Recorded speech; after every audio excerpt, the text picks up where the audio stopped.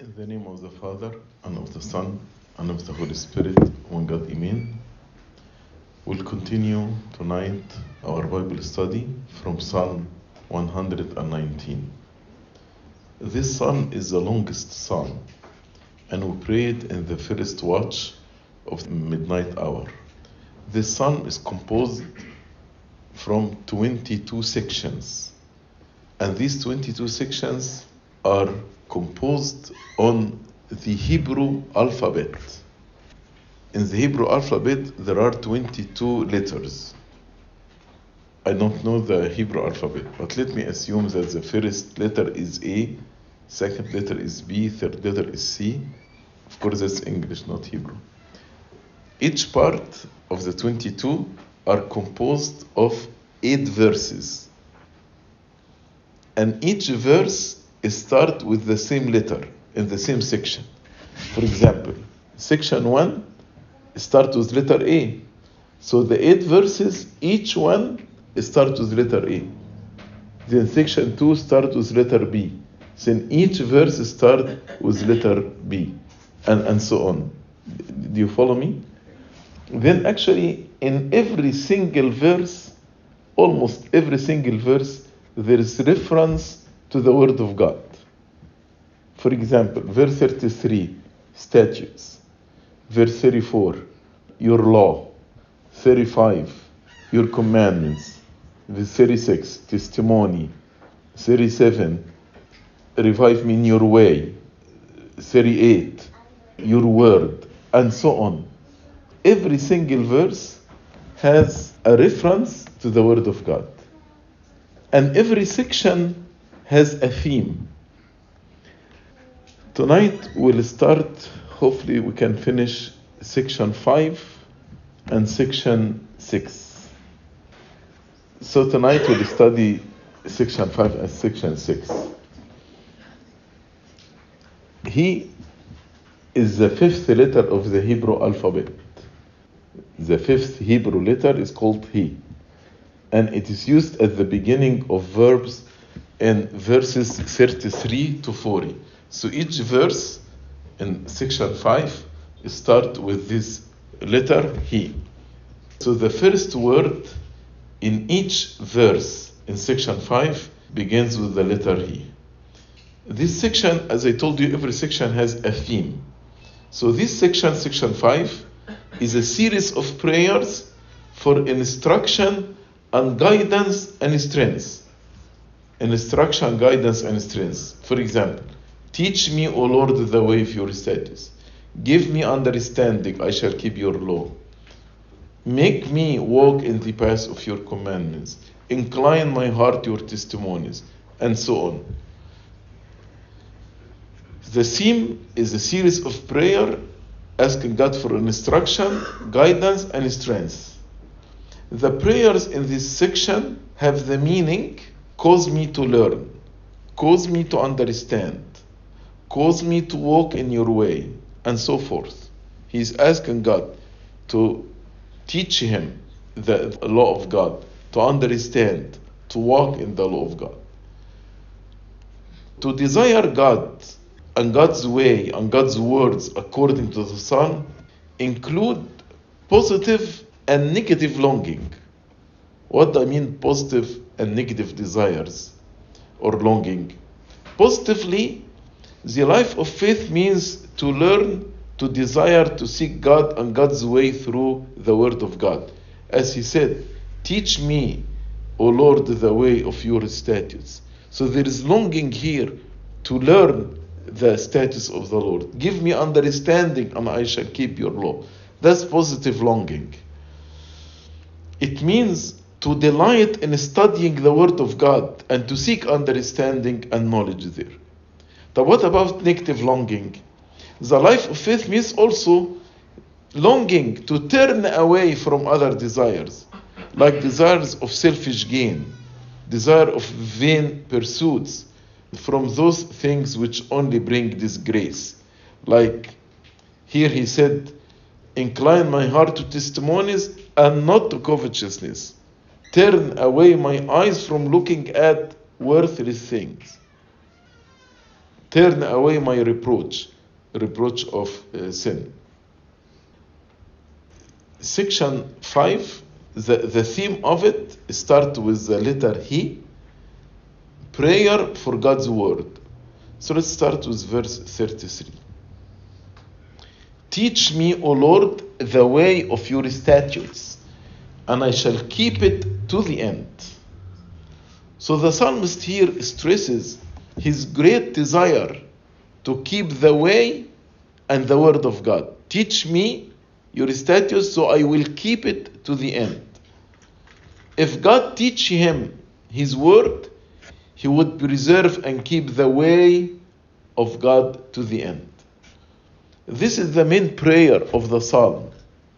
He is asking for spiritual enlightenment. Teach me to understand.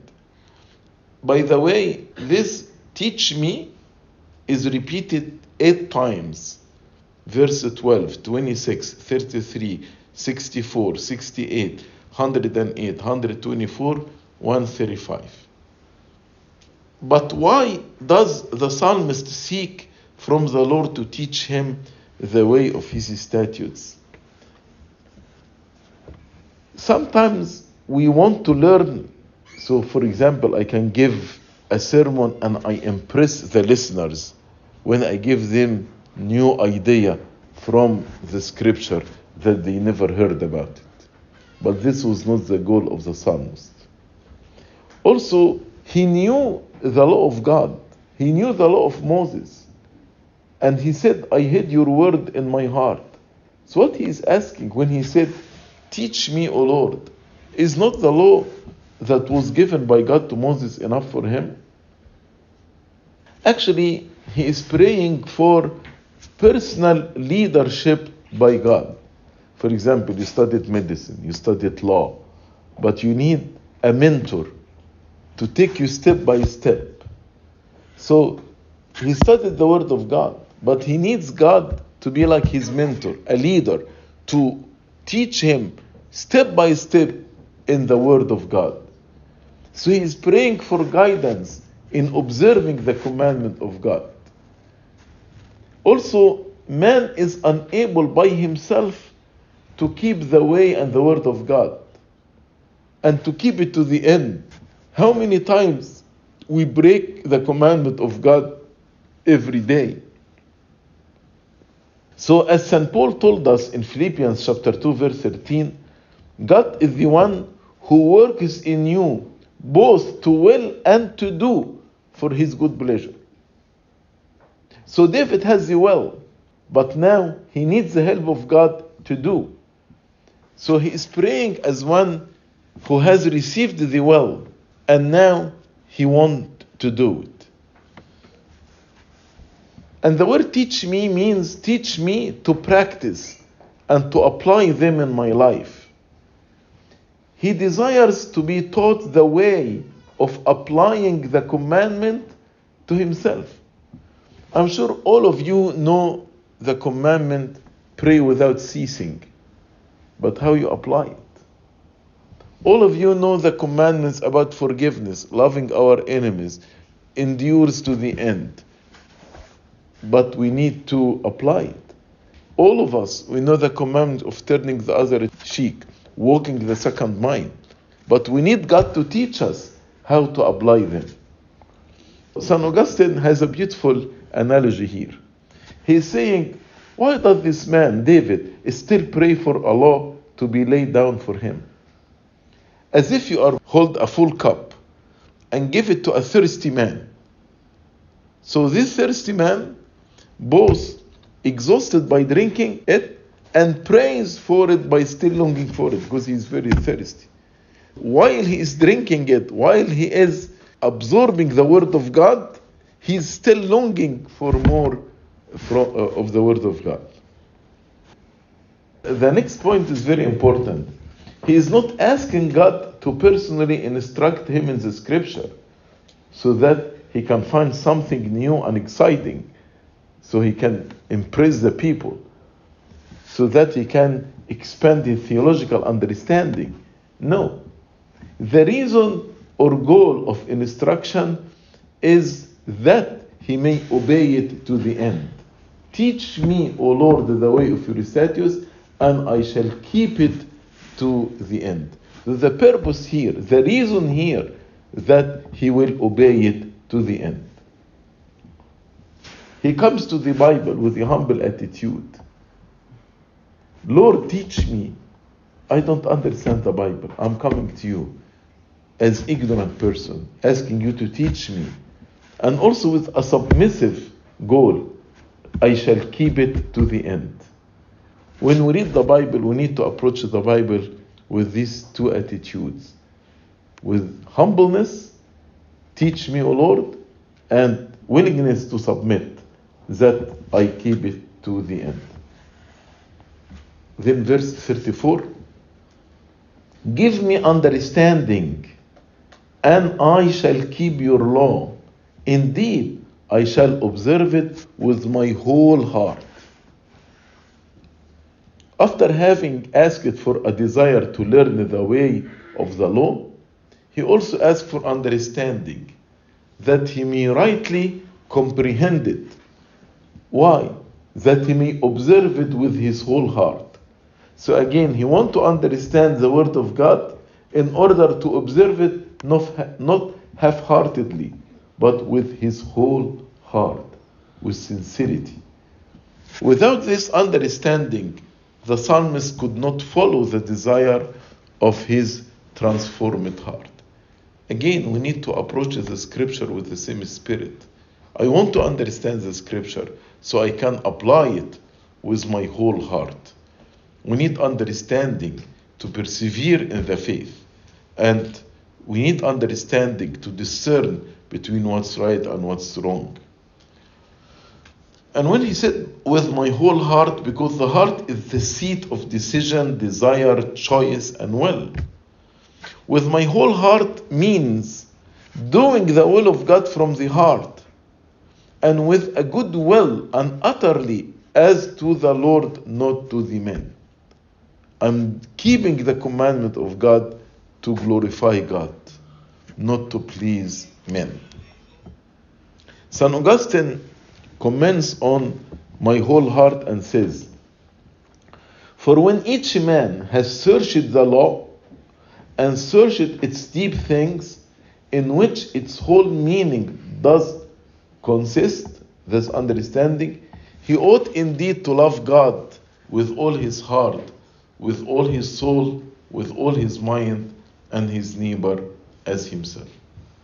So this love will make me understand, and the understanding will actually make me love God more, and they feed each other.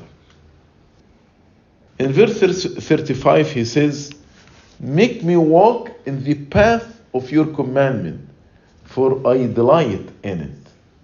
Do we delight in the word of God, or we feel it's heavy?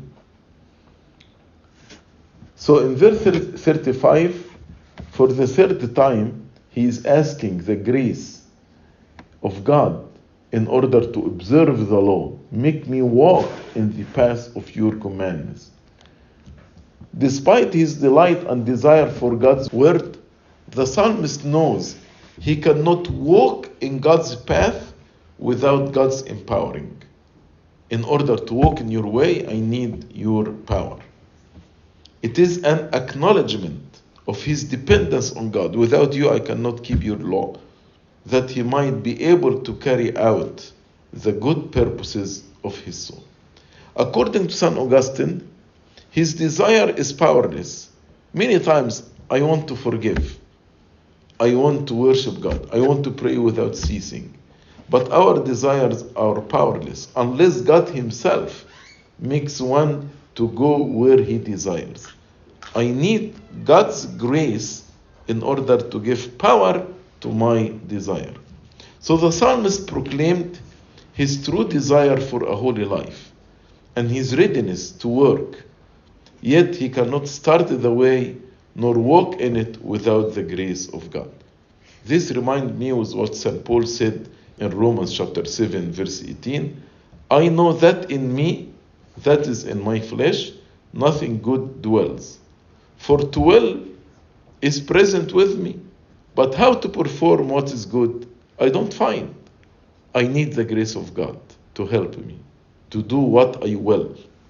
And why he used here the word the path, make me walk in the path of your commandments, because the road is narrow. The word path, because the way is narrow which leads to life. The psalmist knows that he has to rely on God. As we read in Proverbs chapter 3 verse 5, trust in the Lord with all your heart, lean not on your own understanding, in all your ways acknowledge him, and he shall direct your path.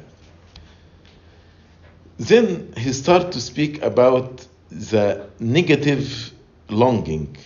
Negative longing, I said, means to stay away from the bad desires. So in verse 36 he said, incline my heart to your testimonies, not to covetousness, not to greediness. He wants to serve God with all his heart, with his whole heart. And he rightly understood that greediness, that covetousness, was a threat to walking in God's way. You cannot serve God and money. So the psalmist recognizes that the right inclination of the heart is itself the gift of God. That's why he's asking God to incline his heart to his commandment. A heart inclined toward God's word would help him to be satisfied in what God provides. I will be content. I'll not be greedy. I'm not going to ask for more. I will not covet others. On contrary, if you know the story of Balaam, Balaam sold out God's people and his own soul because of covetousness. Covetousness is a sin which stands opposite to all God's testimony. As St. Paul said in 1 Timothy chapter 6, verse 10, love of money is a root of all kinds of evil, for which some have strayed from the faith in their greediness and pierced themselves through with many souls. St. Augustine says, if therefore our heart be not inclined to covetousness, we fear God only, for God's sake, not for any reason else, so that God is the only reward for our serving him. After he asked God to turn his heart away from covetousness, in 37, he asked for another thing. Turn away my eyes from looking at worthless things, vanity, and revive me in your way. So the psalmist is praying that God let him not be distracted from his service by vanities of the words. And he called these vanities worthless things, like wealth, honor, power, glory. All these things distract our heart from the love of God. He prayed that God would empower and enable him to turn away his eyes and attention from such things. I cannot do it by myself. You are the only one who can give me the power to turn my eyes away from worthless things. Then revive me in your way. Give me long life, strength, and vitality to walk continually in the way of your commandments. So the psalmist understood that he had a natural tendency toward worthless things. All of us have this natural tendency. So he prayed for that natural tendency not to be, rather to revive him. This is another prayer for revival in this psalm, the second one. This time, to be made alive again in the way of God. Make me walk in your way, alive with vitality. So the psalmist wanted to walk in God's way and to do it with a revived heart. He prayed for detachment or deadness in one direction toward worthless things. Put to death my members toward worthless things. But in the same time, revive me. So he was praying for life in another direction, toward God's way. Then in verse 38, establish your word to your servant, who is devoted to fearing you. What he means by establish your word to your servant. This is not a prayer for God to change his word in some way. Because the word of God, as we read in Isaiah 40 verse 8, the word of God is established forever. So what he means by establish your word for your servant? This is a prayer for a change in his heart and his mind, so that the word of God would be established in him. So establish your word for your servant means change my heart and change my mind, so your word can be established in my heart and in my mind. Also can be understood that it's a request for God to confirm his promises. You promised me to forgive me, to save me. Establish your promises as true. What God you said to your servant, then this promise actually establish it for me. And when the promises are established, this produces healthy and holy fear of God, reverence of God. Establish your word to your servant, who is devoted to fearing you, to walk in your commandment. Why he is devoted to fear God? Because the fear of God is the beginning of knowledge. Proverbs 1:7. And the conclusion of the whole matter is to fear God, as we read in Ecclesiastes chapter 12, verse 13. So this request is for God to confirm what he has already promised. This is a request for God to act in accordance with God's own word. Those who are truly the servants of God, the children of God, though they have their weakness and difficulties, but they are sincerely devoted to fear God all their life. They are ruled by this fear of God. So if you are a true son and daughter of God, then you should walk in the fear of God all the days of your life. Verse 39, turn away my reproach which I dread, for your judgments are good. While declaring the goodness of God's judgment, he's speaking about how the judgment of God are good. The psalmist also prayed that his reproach would be turned away by the merciful God. Because justice and mercy have kissed each other.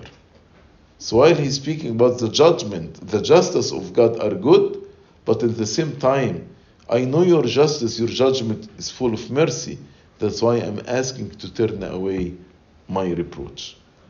So there is some reproach that we face as faithful followers of Jesus. People may criticize us and may attack us, reproach us, because we are different than the children of the world. St. Paul suffered these kinds of reproaches.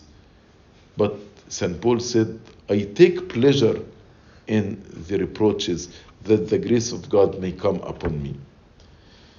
So we expect as Christians and that we receive reproach as the followers of the Lord Jesus Christ.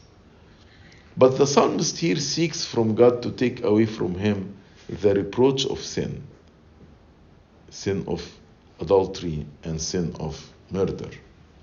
Because something that David has some reference to his sins in case of Uriah and Bathsheba, lest there should be a continuous reproach on his name and his family, which he greatly feared and dreaded. And he told him, I know your judgments are good, so to punish me or to discipline me, that's good, because you are a just God. But at the same time, you are a merciful God, so take the reproach away from me. Your judgments are good. The word of God is sweeter than honey to my mouth, as he said in the same psalm. God's judgment, decrees, declaration, and decisions are good. God only create good things. After his creation, he found everything is very good. And he only gave good gifts. That's why the psalmist said, "O taste and see that the Lord is good." One can only assume that his decisions, God's decision, would also and only be good. Last verse in section 5. "Behold, I long for your precepts. Revive me in your righteousness." So the psalmist prays again for revival in verse 40, after he said, "I long for your precepts." The prayers comes from a heart that loves the word of God. I long for your precepts. And asking God to be made alive in the righteousness of God. Revive me in your righteousness. This is a prayer of hope, hope in God, and in the power of his life-changing word. The word of God can change our life. It pierces our heart. It is sharper than two-edged sword. This longing only comes as a result of God's action combined with humble submission. God's grace in my heart while I am humbly submitting to the work of God in my life. He has requested that God instruct, and if we review section 5, he asked God to instruct him, to make him understand and to discern, to make him to obey the word of God with his whole heart, while in the same time, with humbleness, he submit to the word of God and endeavoring to obey the word of God. And he has requested that God change his feeling away from sin, like covetousness, worthless things of the world. So he's asking God to change his feeling away from sin and turn them toward God. Then and only he may request God's divine blessing. God will bless him after he learn, obey to the end with his whole heart, turn away from covetousness, turn away from worthless things. As St. Augustine says, "Fill me with that love which I have longed for. Aid me that I may do that which you charge me. Help me to do your commands. Revive me in your righteousness. For in myself I had that which would cause my death." In myself, I love sin. In myself, my natural inclination is towards sin. But give me your righteousness, because I will be made alive in your righteousness. But in myself, I had that which would cause my death. Then, section 6.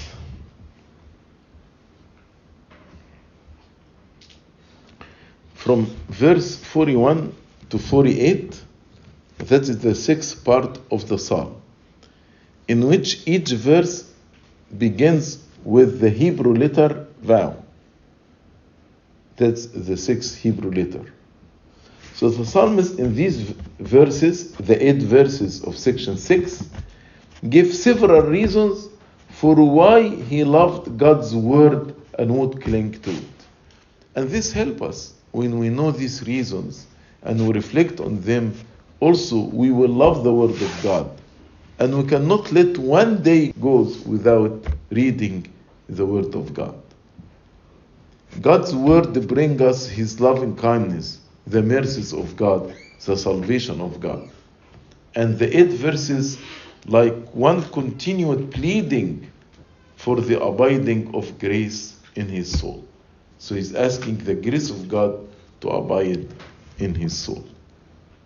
So section 6, the theme of it, applying God's word for the glory of God.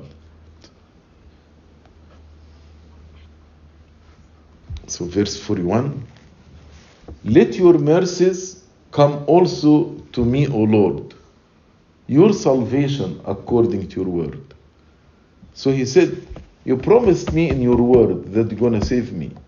You promised me in your word that your mercies will come to me. Now I am asking that your mercy and your salvation come to me according to your word. From longing of God's step-by-step instruction, as we studied in section 5, and the request for life, revive me in your righteousness, comes this prayer for mercies and salvation of God. Now I'm asking for your mercies and your salvation. He is praying that God's mercies be manifested to him, to experience the mercies of God and the favor of God. The psalmist desired mercies and salvation to be remembered, to be manifested, to be communicated, to be applied to him. He needed many mercies, so the request is in the plural. That's why he said, let your mercies come also to me. According to the promises, many promises in the scripture that God will send his mercies to us. So the psalmist was relying on the promises of God. How do we know the promises of God? In the scripture. This is not a prayer that's offered in a wishful thinking. It is not a wishful thinking, but there is a promise. And David reminding himself with the promises of God. So the psalmist prays in perfect accordance with what God has already promised. God's word was promised that God would grant mercy and salvation to all his faithful servants. For example, in Deuteronomy 28, verse 1 to 13. Our salvation must be attributed purely to God's mercies, not to any merits of our own. We did not earn our salvation, but our salvation is a gift from God, free gift from God to all of us because of his mercies, because of his loving kindness. We are not only allowed to trust in God's word, but our trusting in it is the condition of our benefit by it. So when we trust God, this is the condition in order to benefit from the word of God. But if we have doubts, then we will not benefit from it. According to the scholar Origen, once God covers his people with his mercies, they will enjoy his salvation. Our salvation is the fruit of God's covering us with his mercies. According to St. Augustine, mercy and salvation are referred to our Lord Jesus Christ.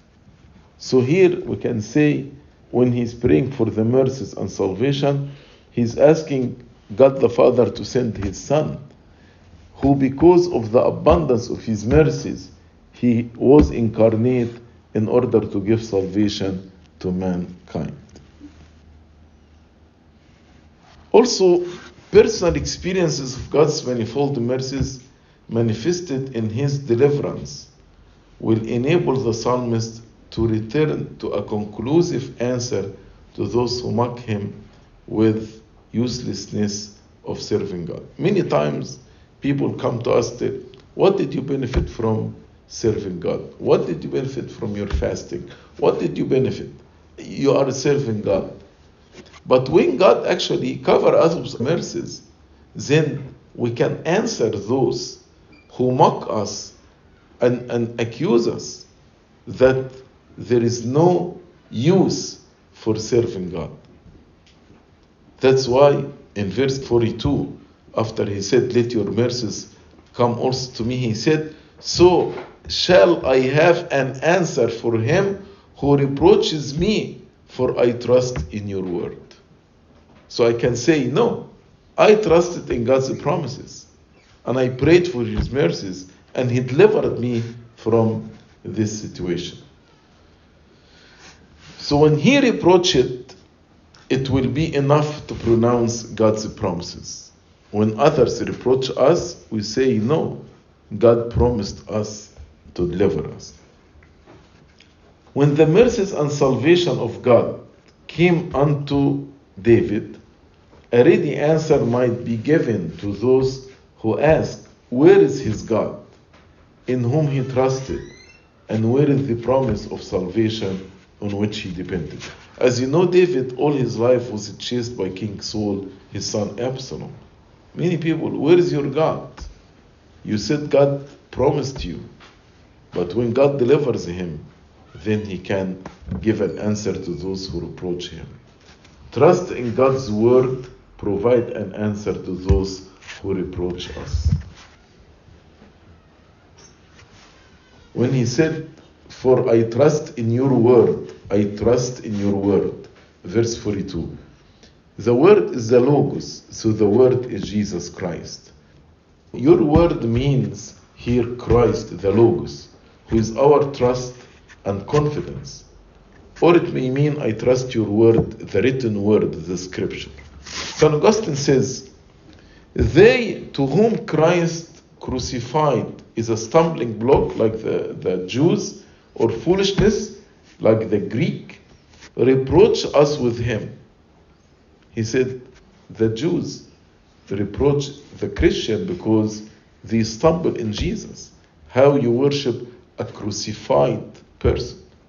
And the Greek, right now, like the atheist, they reproach us how to worship and you believe that God became man and died on the cross, ignorant that the Word was made flesh and dwelt in us. They don't know that God became man. Let us not be terrified or confounded by their reproaches. Verse 43. And take not the word of truth utterly out of my mouth, for I have hoped in your ordinances. So the psalmist is praying that God does not take the word of truth entirely or altogether from him. He wants to be able to say the truth in front of others. He's asking God that God does not remove the privilege, the ability to speak the word of truth. In support of this request, he said, for I have hoped in your ordinances. Many times when people speak about evolution versus creation, transgenderism, homosexuality, we are afraid to say the truth. We cannot defend the truth, or just want to avoid any reproaches from others. That's why David said, no, take not the word of truth from my mouth, for I have hoped in your ordinances. I trust your ordinances. If you say homosexuality is sin, then it is sin. I hope in your ordinances. The psalmist desires that the word of truth might be kept in his mouth. This request is rooted where? In understanding that it is only by the goodness and grace of God that his word does dwell with him. You cannot testify with the word of truth without the grace of God and the goodness of God. Therefore the prayers comes that it may continue so.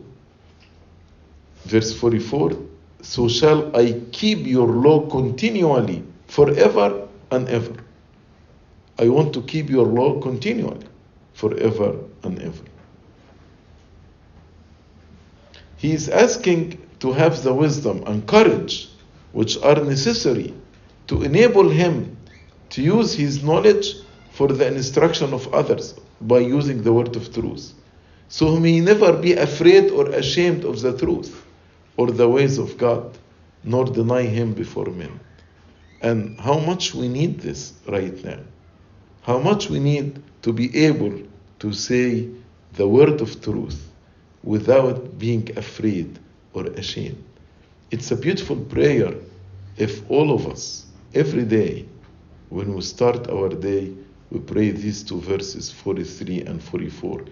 Take not the word of truth utterly out of my mouth, for I have hoped in your ordinances, so shall I keep your law continually forever and ever. Also, he may mean to ask not to be utterly hopeless. He said, I have hoped in your ordinances. If the word of truth is taken from me, I will be hopeless. Without hope, without some evidence that God's word dwelt in him with sustaining and sanctifying power. Let your word dwell in me to sanctify me, to purify me, so I can feel the power of your word in my life. He might have prayed that when his mind was troubled and in doubt, when it seemed as if all hope and all trust in truth of God would vanish, that's why he said, no, don't take the word of truth from my mouth. I have hoped in your ordinances. When I have doubt in your promises, when everything around me is dark, when I'm in darkness, don't take the word of truth away from me. For I have hoped in your ordinances. His past hope is the ground for the future expectation. I hoped before and you did not turn me down. That's why my expectation, as you delivered me, you will deliver me. He has hoped in the word of God, ordinances in the past, and he has not been disappointed. So the psalmist wanted God's word to remain in his mouth so that he can keep the word of God forever and ever. This was to glorify God through obedience to his word, not for any self-serving purpose. Why you want to obey God? To glorify God, not for any self-service purposes. It is a declaration of devotion to obey the law of God forever. So shall I keep your law continually forever and ever. So the believer who actually hopes in God's word, if you trust in the word of God, and you trust in his promises, and you have hope in his word, then you will continually obey them.